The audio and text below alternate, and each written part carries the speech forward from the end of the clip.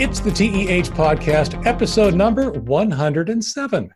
I'm Leo Notenboom of AskLeo.com. And I'm Gary Rosenzweig of MacMost.com. How's your week been, Gary?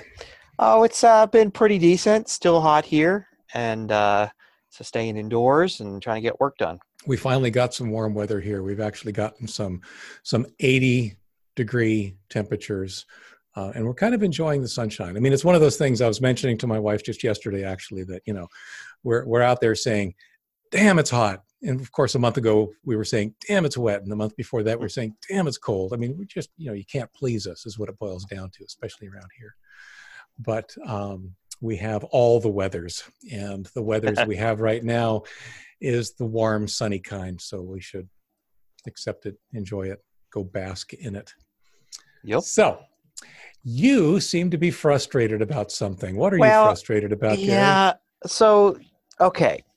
This is an Apple thing. It's actually iOS thing. There's a new feature, a security/privacy feature in iOS 14 that is getting a lot of people talking about things, not in a good way. Good for Apple, but not maybe good for some other things. Okay, so here's the deal. This is a privacy feature that notifies you whenever an app you're using looks at the clipboard. Clipboard is, you know, when you copy and paste, that's the clipboard. Yep. And generally, a lot of times when you want to copy and paste, the whole idea is to copy from one app to another, you know, copy something from an email message, paste it into a word processing document, that kind of thing. Well, a new privacy feature, and I think is generally a good thing, is that if an app looks at the clipboard, it gives you a little quick message at the top saying it did. I don't think it does this if you copied from that app. So in other words, so if you're copy pasting within the same app, you may not get a notification. Right. It's saving not only what is copied, like a piece of text, but also where it came from. Sure. So then it notices if like it looks at the clipboard and the clipboard didn't come from that app. It gives you a little thing saying this app looked at the clipboard from your notes or email or whatever. And it's, you know, privacy, and people are like, okay, good. So iOS 14, of course, is in beta now. It's in its second developer beta. And people immediately, as soon as the beta was out, the beta testers, mostly developers, they should be developers because it's just a developer beta at this point, not a public one, started saying, hey, look at all of these apps that everybody uses every day that suddenly seem to be looking at the clipboard. And tons of regular, normal apps like LinkedIn and Reddit apps and all sorts of things. And some social media apps and everything too. And, you know, and people got upset because immediately you can, if you like, jump to the conclusion that they're looking at your clipboard and doing something nefarious with it. Is this the feature that got TikTok all the negative Yes, TikTok exposure? Was one of them, yeah. Yep. So, you know, you could say, well, okay, they're looking at my clipboard. That's, you know, they're doing something bad. As a developer, somebody that's been developing way longer than since iOS has existed, I can tell you that's just not the case. I mean, it could be. It has the potential to be. But software is not built from scratch. It's built with building blocks. Libraries of code. You don't build software from scratch any more than whoever builds your house would actually create each pane of glass or, you know, cut down each tree and develop each piece of lumber to go into your house or anything like that. It all comes from building blocks, and then you as the software developer put it together. And these building blocks are often multi-purpose and do lots of things. And in general, a building block that has lots of capabilities is a good thing because, you know, instead of saying this brick can only be used in north-facing walls in the exterior of your house on the first floor, you have a general purpose brick that could be used throughout your house and, you know, and in any wall. I should have gotten those general purpose bricks, man. I'm stuck with a bunch. Exactly. So a building block in code may do lots of things. And what's happening, it's plain to any software developer, is that the developers like TikTok and LinkedIn and Reddit and everything are using a building block somewhere that one of the things it does is it knows what's in the clipboard. Maybe there's part of this building block, something you can do is ask for what's in the clipboard, but it doesn't mean you have to. It just means it's ready for that function if you should need it. So this was not a problem for anybody for years and years and years, and probably lots of developers, most of them, maybe all of them, built these building blocks into these apps. And now suddenly with iOS 14, it gives you a message saying, hey, your LinkedIn app just looked at the clipboard. And people are saying, whoa, what's LinkedIn doing with my clipboard? Well, LinkedIn's probably not doing anything with their clipboard. It's just, the building block has that function in it. So, everybody can go and point their fingers at LinkedIn and TikTok and Reddit and say, you guys need to update your apps. And they're all saying, yes, we're going to update our apps. And we're going to find that building block and remove it and, or make our own block or whatever. And then it won't say that anymore. But I don't think any of these apps, even TikTok, which I'm usually pretty suspicious of, I don't think any of these apps are doing anything with your clipboard contents. And indeed, I think some researchers were looking to see if they actually did anything with them, and they weren't. So why is this frustrating for me? Well, I've got apps. And today I finally got an email from somebody about this. So my apps are games. Like the app reported today is a solitaire game. You play card solitaire on your iPhone. And I have a bunch of features and cool rule sets and all sorts of things that you can do. But I certainly don't care or look at what's in your iPhone's clipboard. However, some building block I'm using does. As a matter of fact, I'm doing more than using building blocks. I have the whole prefab house because I built these on top of Adobe Air. Oh, yeah, of course. Yeah. And so Adobe Air is it's like basically a prefab house, and now you can go in and design the kitchen and the, things about the house. So it's a massive big building block, and somewhere in there, it's looking at the clipboard, which may be useful for some people. Say if you're doing a word processor and you need to be able to, people expect to be able to paste into it or whatever. But I certainly don't use it. It's just part of the building blocks.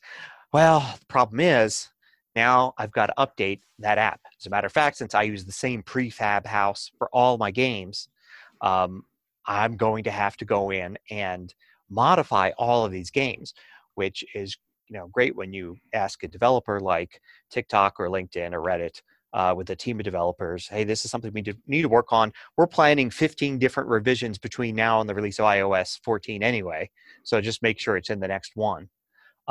But for a developer like me, where I'm one person and I have like 20 different apps, I have like 5 different versions of Solitaire. I've got, a Mahjong game. I've got a jigsaw puzzle game, all this stuff, some of which I haven't updated in years because they're games. I don't add new features.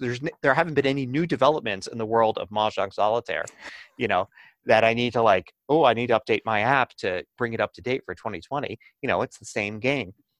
So I have to go in and update these games now to get rid of this little alert, which is really annoying because it's going to take me a while. And the prefab house I use, this Adobe Air, that's been updated several times since the last time I worked with it.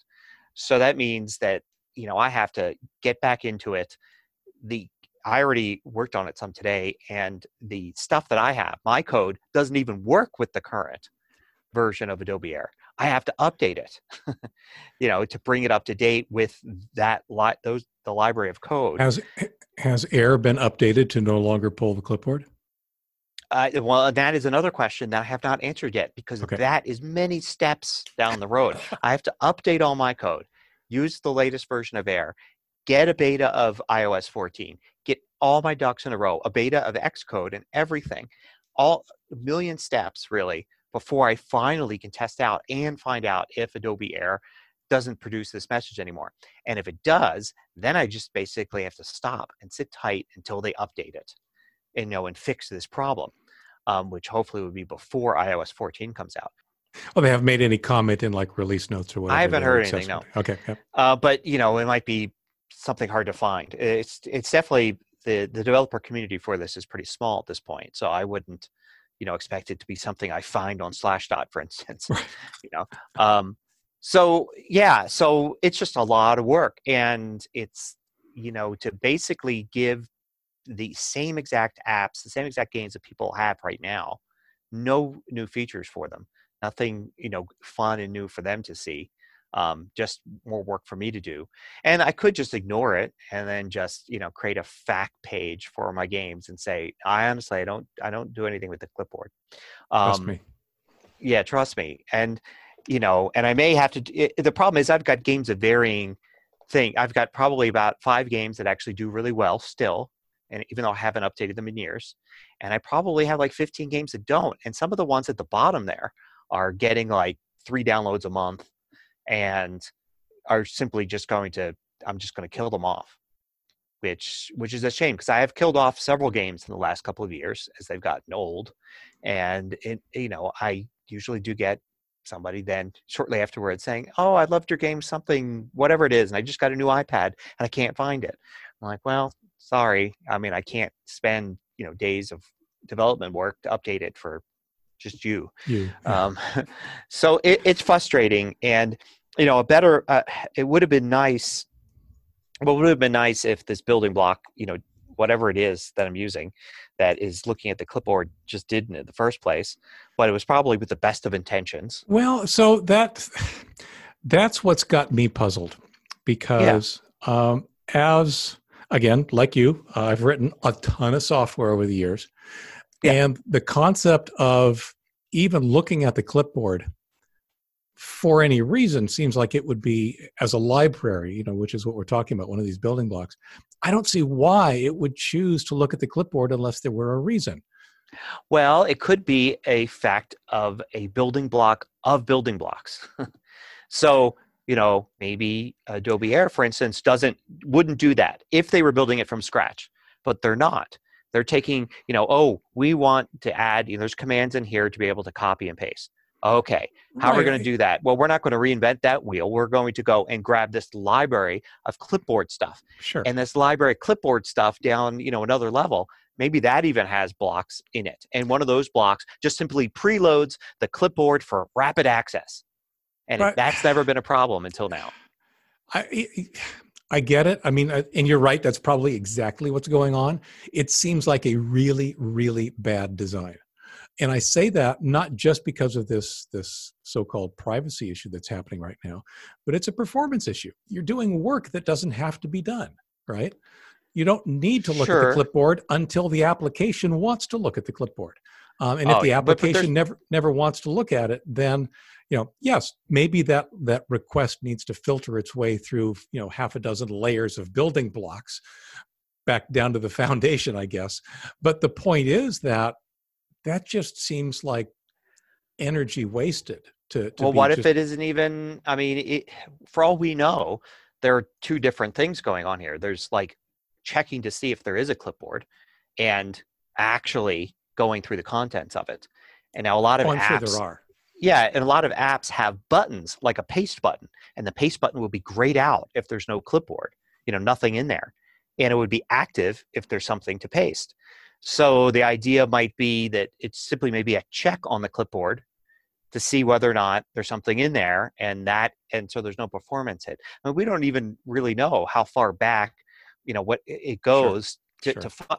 I mean, the person who made that building block could have been making it for apps, apps a long time ago. Sure. That would always use the clipboard. There'd be no reason to try to improve performance by sometimes not checking the clipboard. This building block was specifically designed for apps that use clipboards. Yes, I understand. They probably made some assumptions that are no longer available.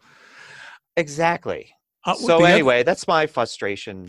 The other piece that I'm a little surprised about is that I mean, this honestly isn't news. I've heard this, I think, as of a couple of weeks ago when the TikTok it was when iOS 14 came out. Yeah. And that is that if in fact there's a common building block being used by multiple apps, or even if there are multiple different building blocks, but they're being used by multiple different sets of apps, right? So building block A is being used by these apps, and building block B is from a different place is being used by these other apps.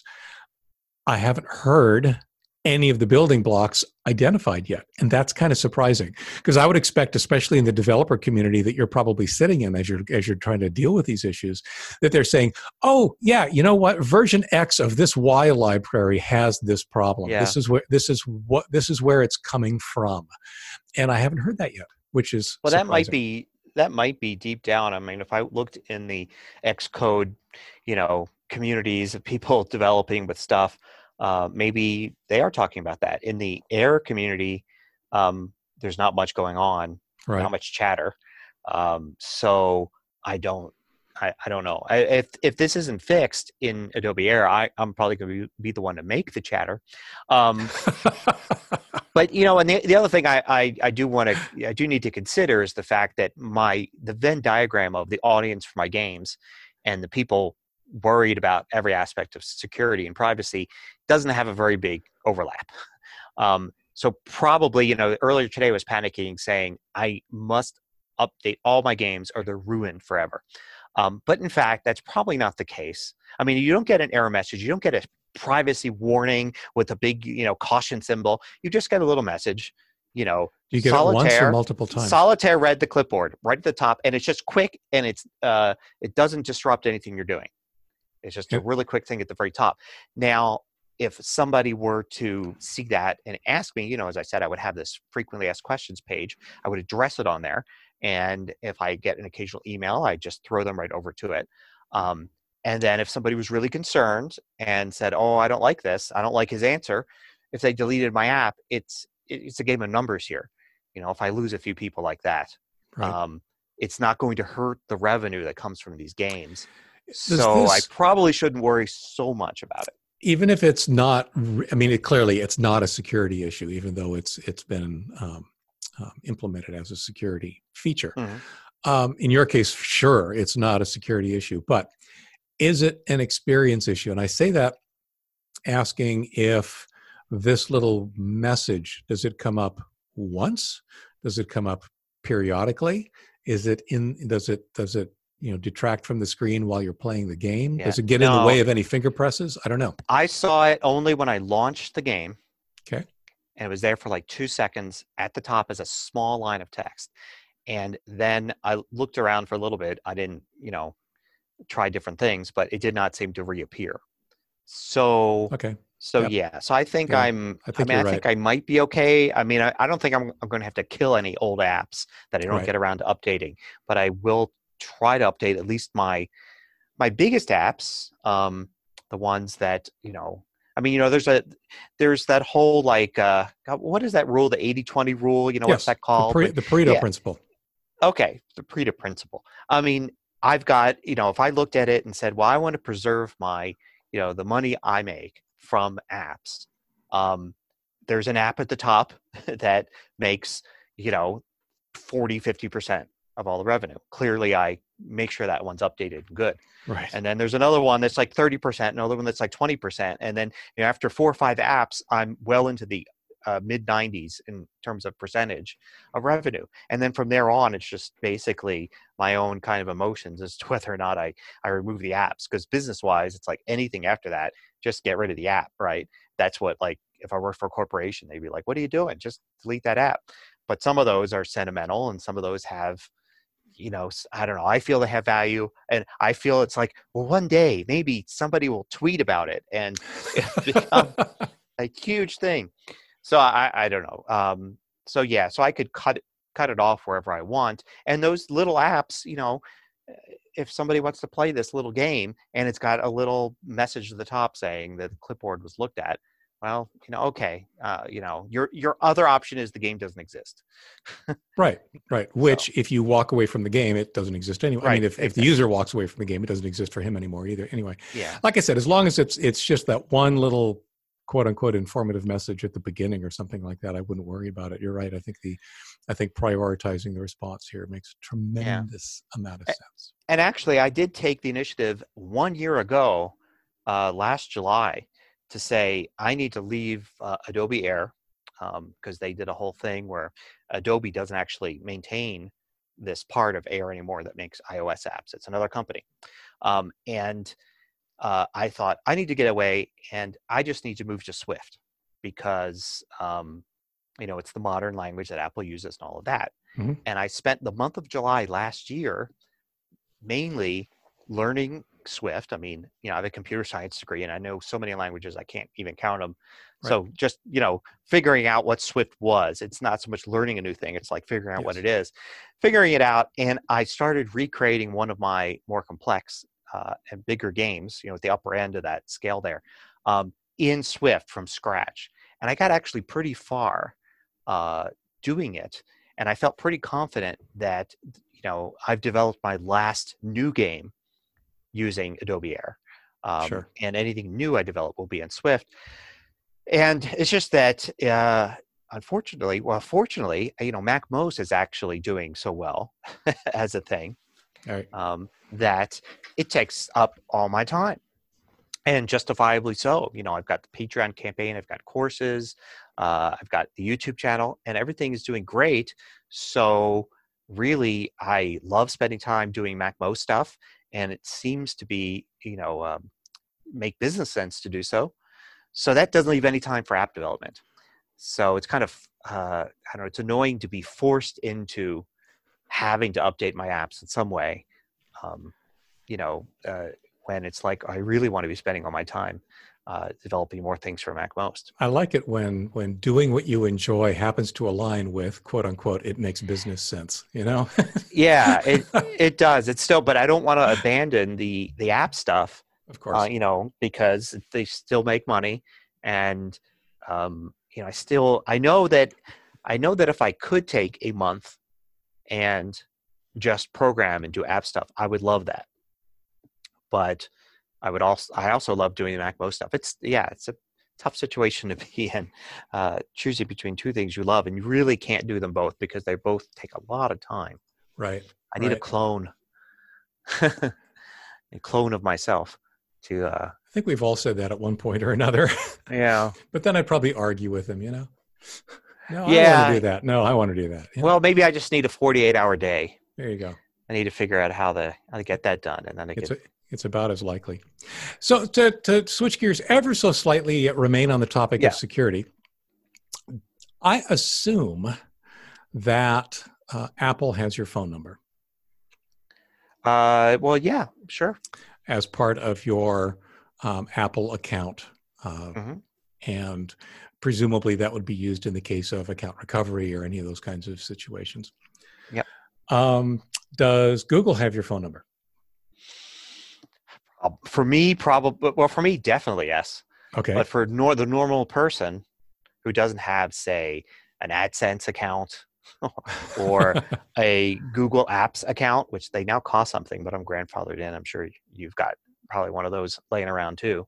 For those kinds of things, I'm sure they have our phone numbers, but for a normal person, I don't know.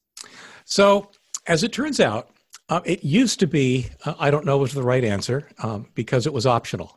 Certainly for Microsoft and for Google, for the longest time, you could create one of their free accounts without supplying a phone number.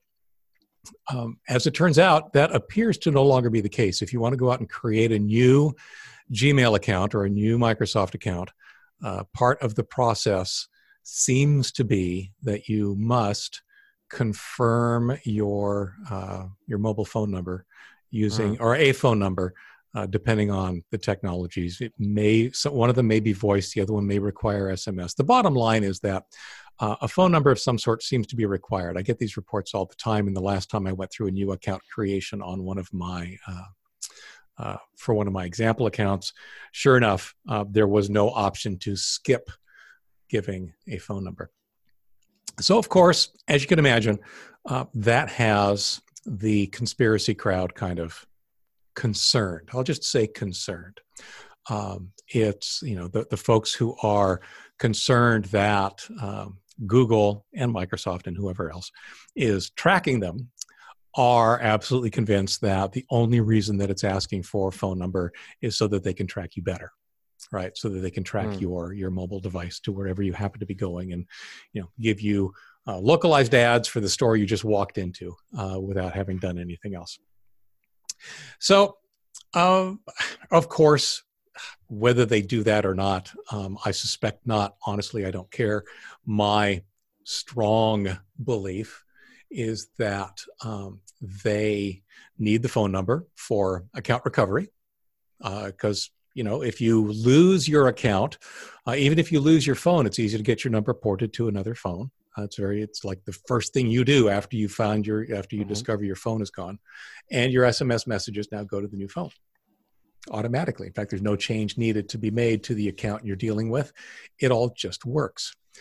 Now, granted, there's a downside to that, and that's quote unquote SIM swapping, or whatever they're currently calling the scenarios where hackers manage to convince the phone company to port your number to their device instead of your replacement device. But that's neither here nor there. As an account recovery mechanism, it's pretty darned good. And I believe that that's why it exists in the first place. I also believe that Google and Microsoft and maybe others are starting to require it more, because it prevents hackers or less desirables from creating random accounts that they can then turn around and abuse. In other words, there's a level of accountability associated with having a phone number that you can provide when you create your account. It's kind of like in the old days, for some sites, to prove you were an adult, you had to provide a credit card number. The credit card number would never be charged, but it would at least have one authorization run on it to ensure that it was a valid credit card number, because you could only have an actual credit card of your own if you were over 18 or something silly like that. Mm-hmm. So all that is a long setup to the fact that there do remain various accounts, various email providers that actually don't require a phone number, and in fact don't even require an alternate email address. The one that after I tell people honestly, they're not using your phone number to track you. Trust me, they're already able to do more than that without your phone number. I say, there are a couple of actual scenarios where not providing a phone number is, in fact, the right thing to do, the sensible thing to do.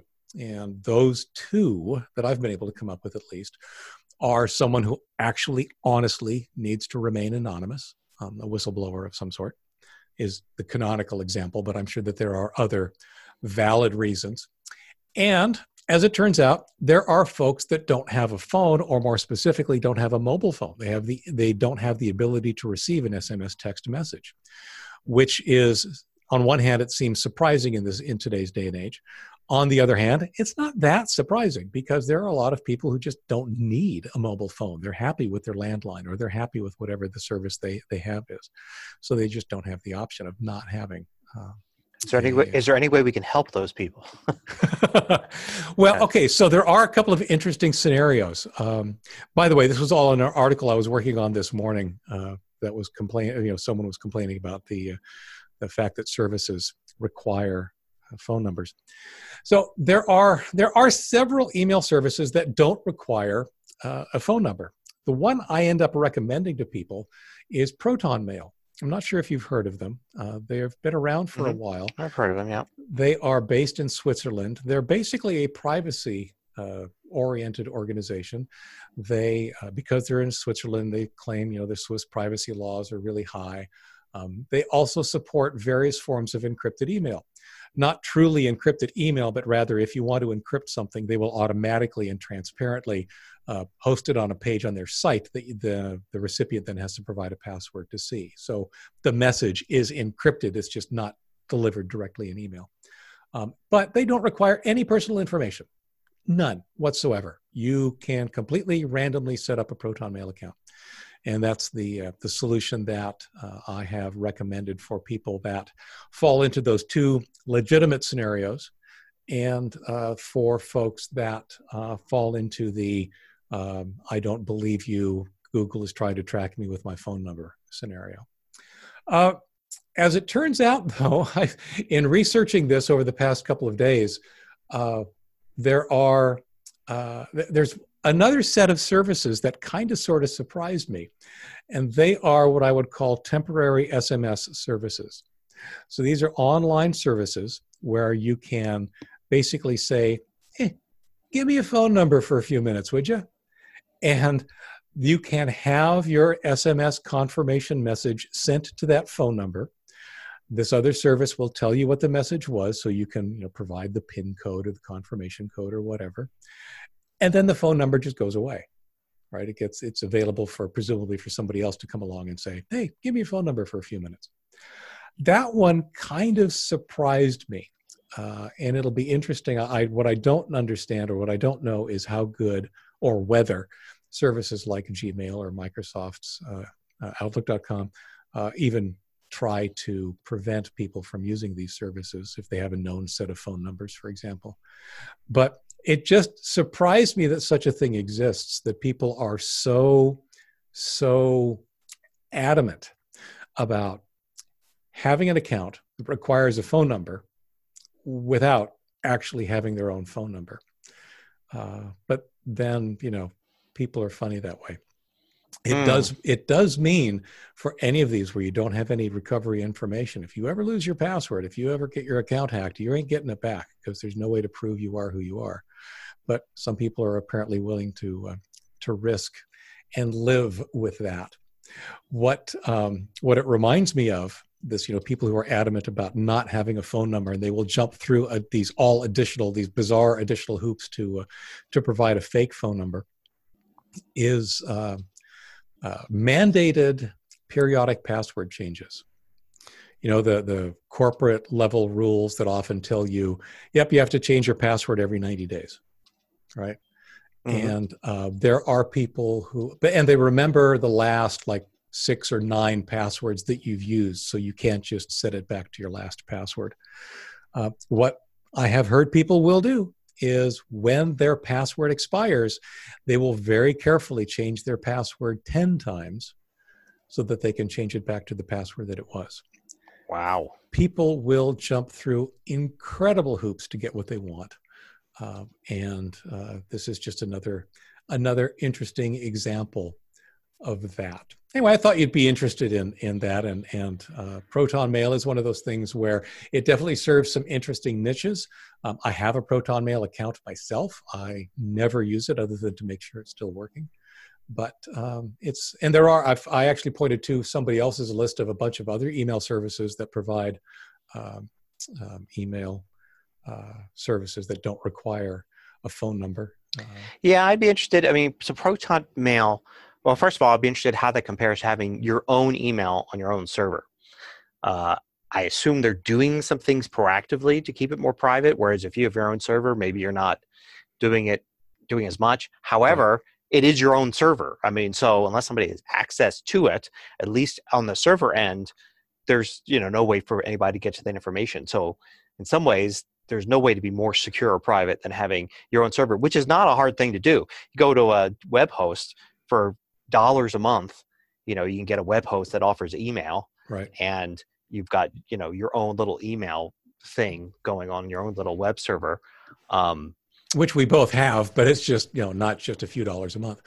Proton Mail's free. At least there's a free tier, which I think would support a lot of people, and it's got a very comfortable interface. I mean, it feels like any webmail that you might use elsewhere. And the other thing I'd be curious about is how well their anti-spam works. I was actually looking today, just because every once in a while, a couple times a year, I just look in my spam folder. I use Google's system for my email, even though it's my own domain name.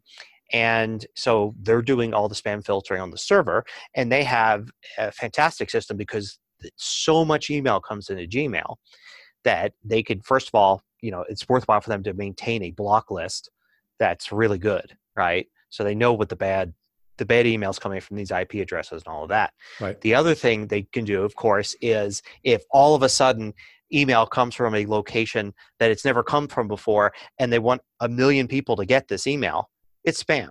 Right.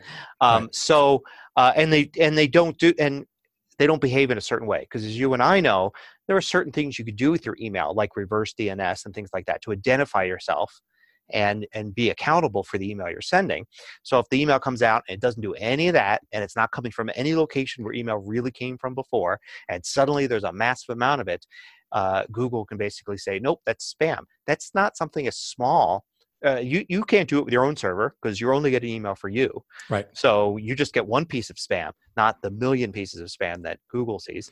And if the provider is small enough, then they may not have those numbers and the systems capable of filtering out spam. So if I were to bring my email address, which has been the same email address I've used since 1996, over to Proton Mail, I know what the spam is that comes into it because I can look in Google's junk folder Right. and see it.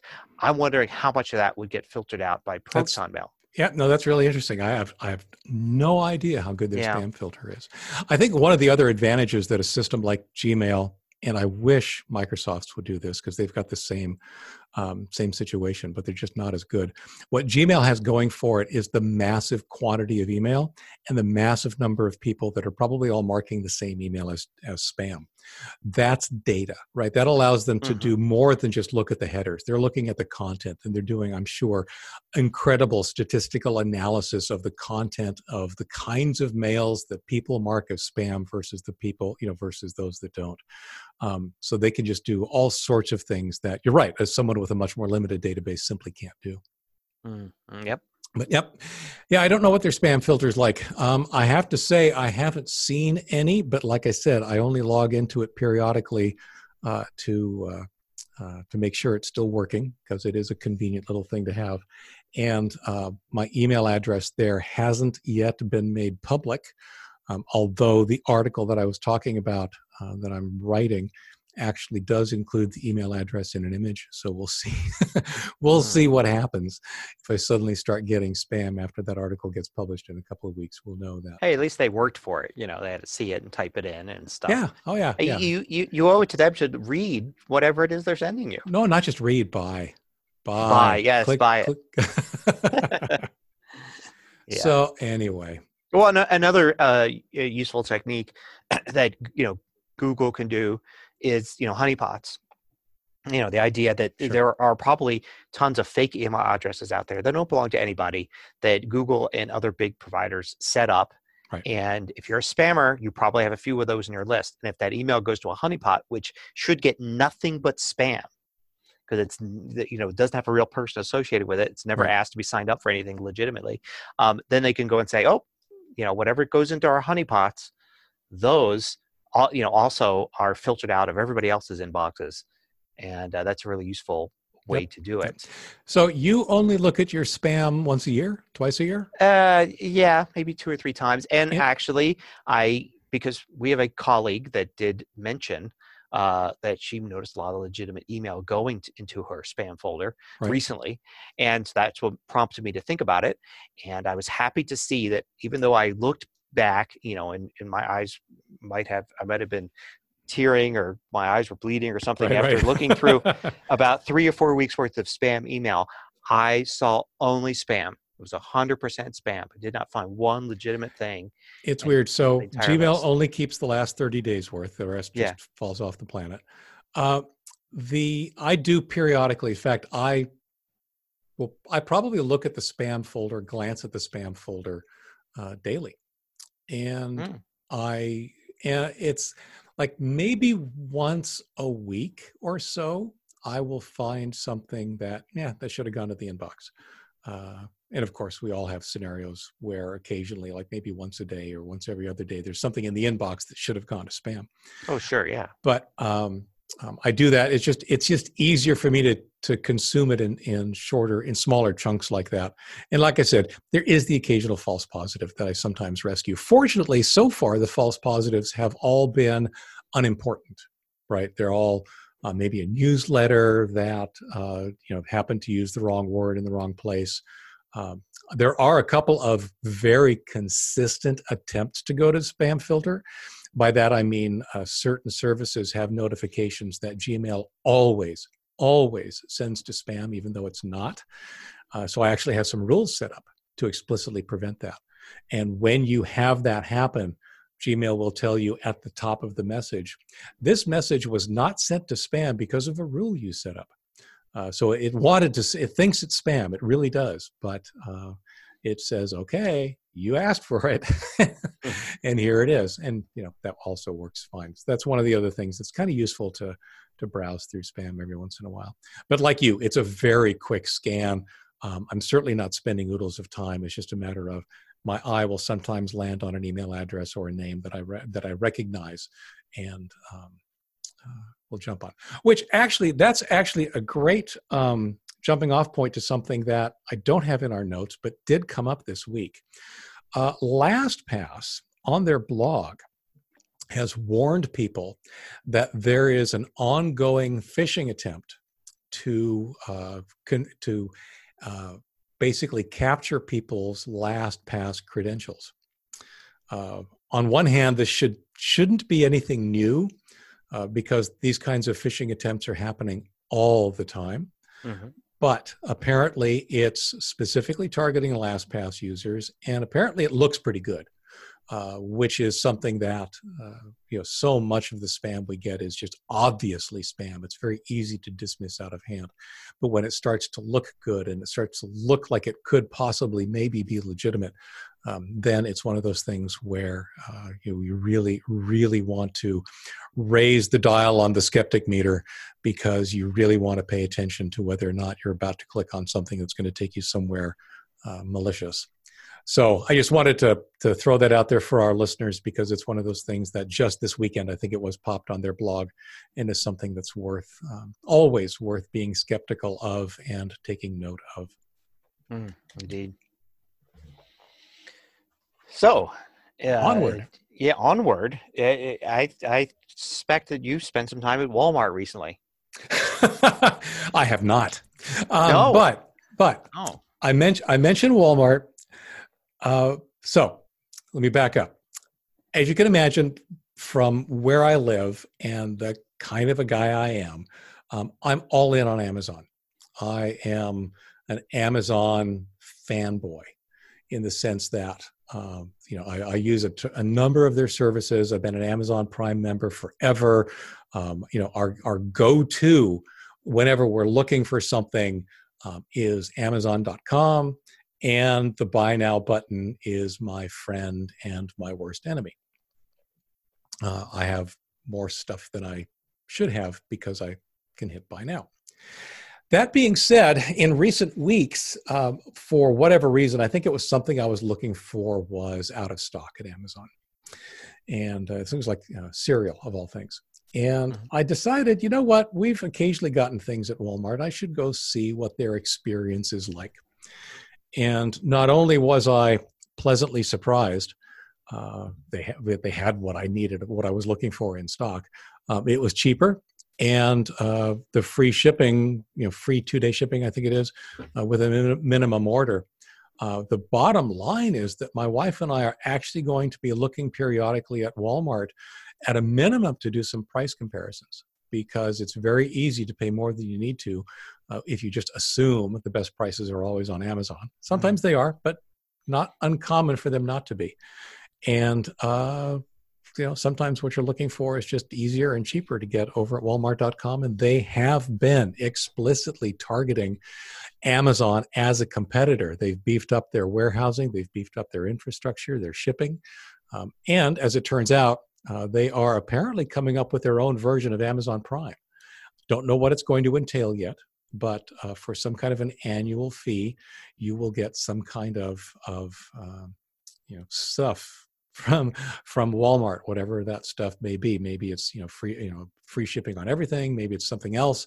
But the bottom line is that they are going head to head with Amazon.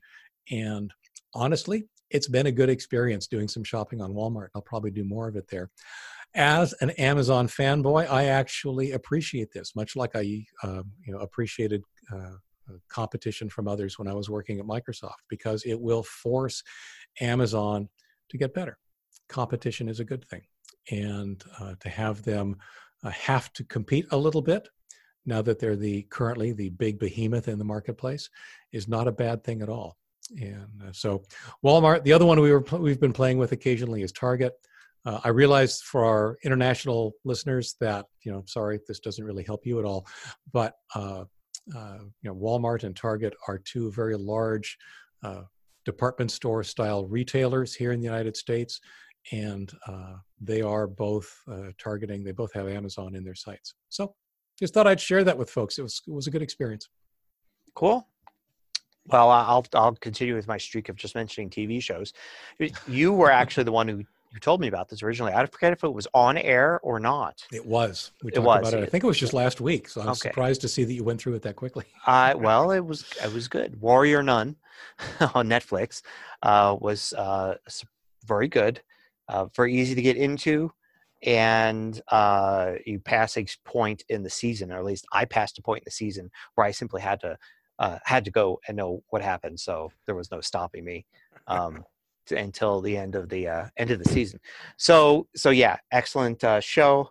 Hopefully there will be season 2. Boy, I wonder how long some of these new shows like The Witcher and this Warrior Nun and a bunch of things. It's like Upload is another one that, first seasons, it's like, well, they couldn't have started making the second season before the pandemic hit. Right. And I'm sure they're not making it now. So how long are we going to wait? Yeah. There's a lot of pandemic related waiting going on. A lot of uncertainty. And that's true for the big screen as well. I saw a brief article about Wonder Woman 1984 that it was supposed to be released last month originally, and now they're pushing it off. And as it turns out, the young adult novelization has come out. And so you can actually read the story before you watch the movie for a change, and experience a few of the spoilers and that kind of thing. And we also have the new Ghost. So I think July 4th weekend was pretty much supposed to be Wonder Woman 1984 and Ghostbusters, the new Ghostbusters movie. Mm-hmm. And both of those have just quietly backed away and disappeared, including their marketing campaigns, which they were in the middle of. And everything's just backed off, and they're scheduled tentatively for next year.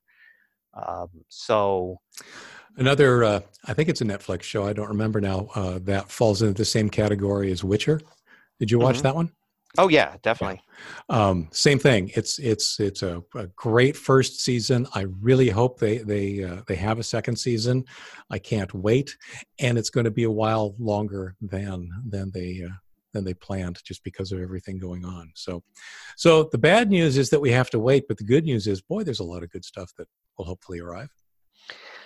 Yeah, hopefully, the characters are all going to mysteriously age a year or so, from the cliffhanger at the end of one season to the next. But yeah, the network TV is going to start. I mean, it would normally be coming up soon, but I don't know. I'd be surprised if there aren't some very creative people already coming up with ideas for shows that can be done with more social distance restrictions, things like that. I'd love to see what, given the restrictions, I'd love to see some creative people really be told, go to the likes of J.J. Abrams and, people like that and say, okay, we need 22 episodes of something, and you have to make it with all these restrictions in place. You have to use Zoom.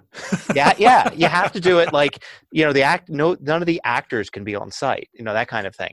And certainly there have been solutions for single episodes. Several shows have come out with single episodes, but if you had actually come up with a new show from the ground up, and would you make it about the current times so people were at home, or would you come up with a concept that had nothing to do with what current events are going on, but could be made completely, by actors at home? Could you just create these green screen and HD sets that you ship to actors, right? And set them up, or have these trailers that you park in front of actors' houses, and has everything they need in them.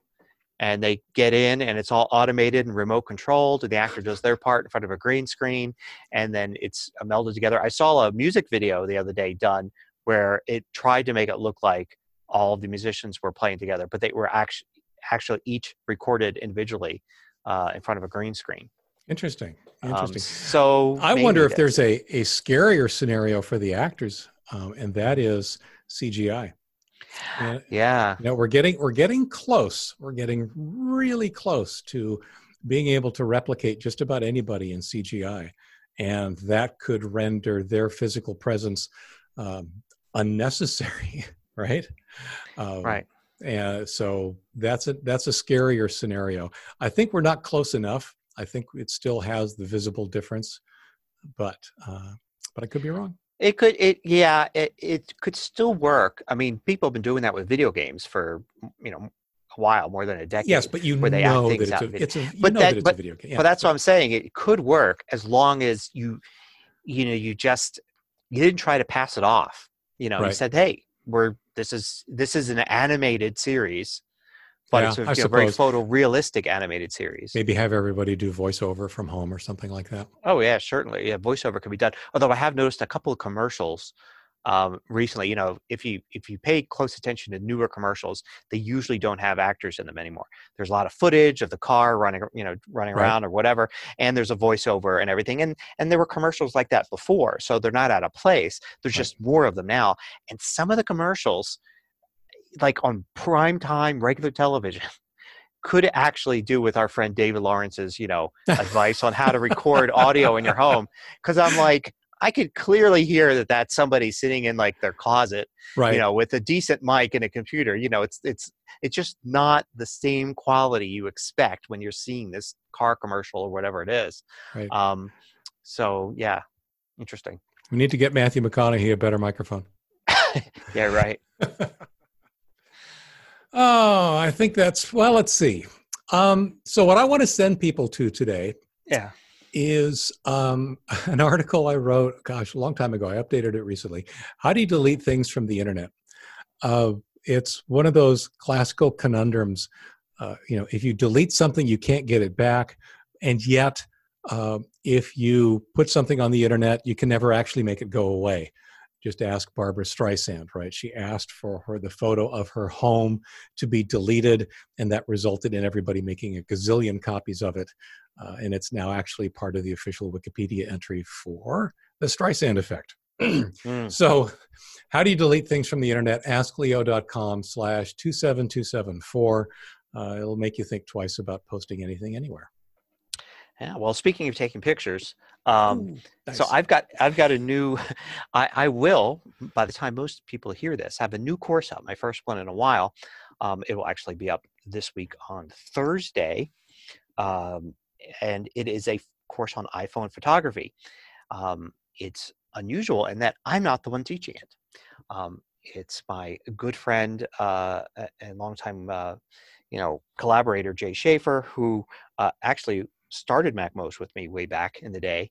I've been wanting for years to create a course on iPhone photography, but I'm not a photographer, and I just didn't know enough to really teach like how to take good pictures. But he is, and he's actually taught in at the college level photography before. So it took me this long to realize, wait a minute, I should get him to do the course. So he took an outline that I created and created an iPhone photography course. And I'll be launching it on Thursday this week. You get there's a 20% coupon in my email newsletter that will be included with the announcement. So actually, no, I take it back. 40%. There'll be a 40% coupon. There's 20% normal coupon that newsletter subscribers get, but 40% will be the announcement, the launch coupon for the a certain number of days after the launch. So if you're not already a subscriber to my newsletter, go to macmost.com, subscribe to that before Thursday, and you'll get that coupon. And I'll probably have the coupon in 2 consecutive weeks. So if you're hearing this after Thursday, the next Thursday will probably also include that coupon too. So sign up anyway. Yep. yeah. So anyway, it's a neat course. Just how to make better pictures with your iPhone. Goes through all the technical details of using the app. All the little things you can do, but then also basic photography concepts. Rule of thirds and framing and things like that. Mm-hmm. So if you walk around and enjoy taking pictures with your iPhone and want to up your game and take better pictures, there's even videos on like taking pictures for eBay and Etsy, taking like headshots for like profile pictures for social media or for excellent. LinkedIn and things like that. So situational things like that too. So really excited about this course. So It sounds really interesting. I want the Android version, of course, but Well, what can I the say? stuff that has to do with general photography, you probably Understood. already know it because I know you're much more experienced than me with photography than.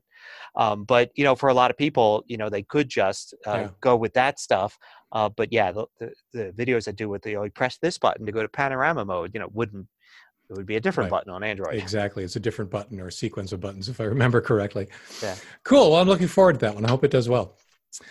I think that pretty much wraps us up for this week. Yep. The show notes are at tehpodcast.com/TEH107. If you've got a comment or a question, to find us on Facebook and Twitter at the TEH Podcast, or of course, just leave a comment on that show notes page. We do read them all. We had a flurry of them this week, and we were sharing them with one another. Thanks, as always, for listening, and we will see you here again next week. Bye-bye. Bye.